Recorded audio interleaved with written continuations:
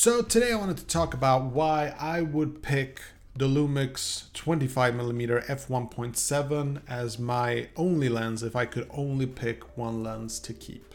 And I'm going to tell you why. Hope you enjoy.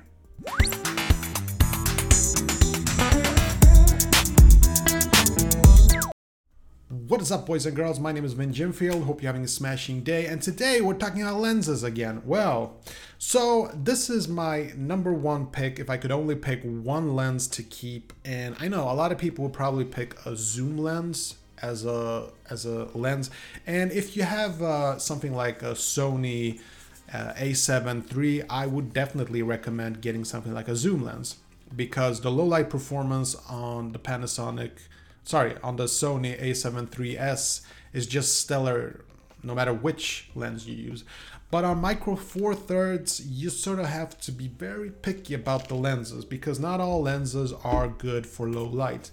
Now, the 25mm is f1.7.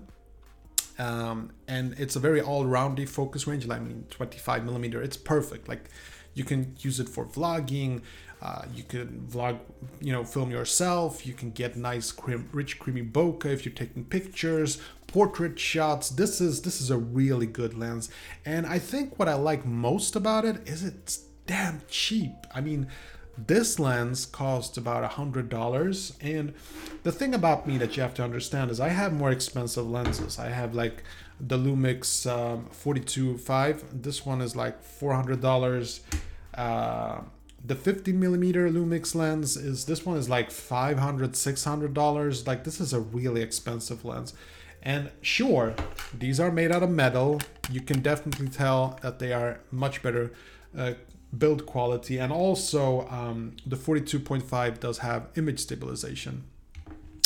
But the 25mm, it's so all-roundy, and I really like that you're not paying so much for it. So in case your camera gear gets stolen, or if you drop this one, or you get like water damages, it's $100. For a lens, $100 is like nothing.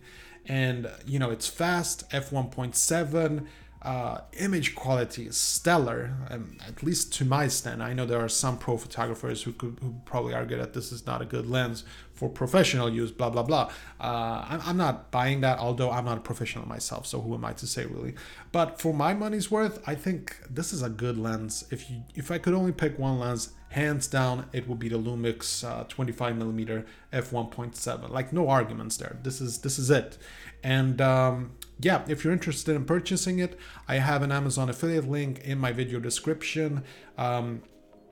Doesn't cost you anything extra to purchase using that link, but it gives me a little bit of commission. So yeah, that was it. And I also do have a very long review of this lens. I'm also going to leave a description, in the video description, a link to a full review of this lens in case you're interested in, getting like the idea of image quality and stuff like that. So that was it. Hope you enjoyed this video, and catch you in the next one. Take care.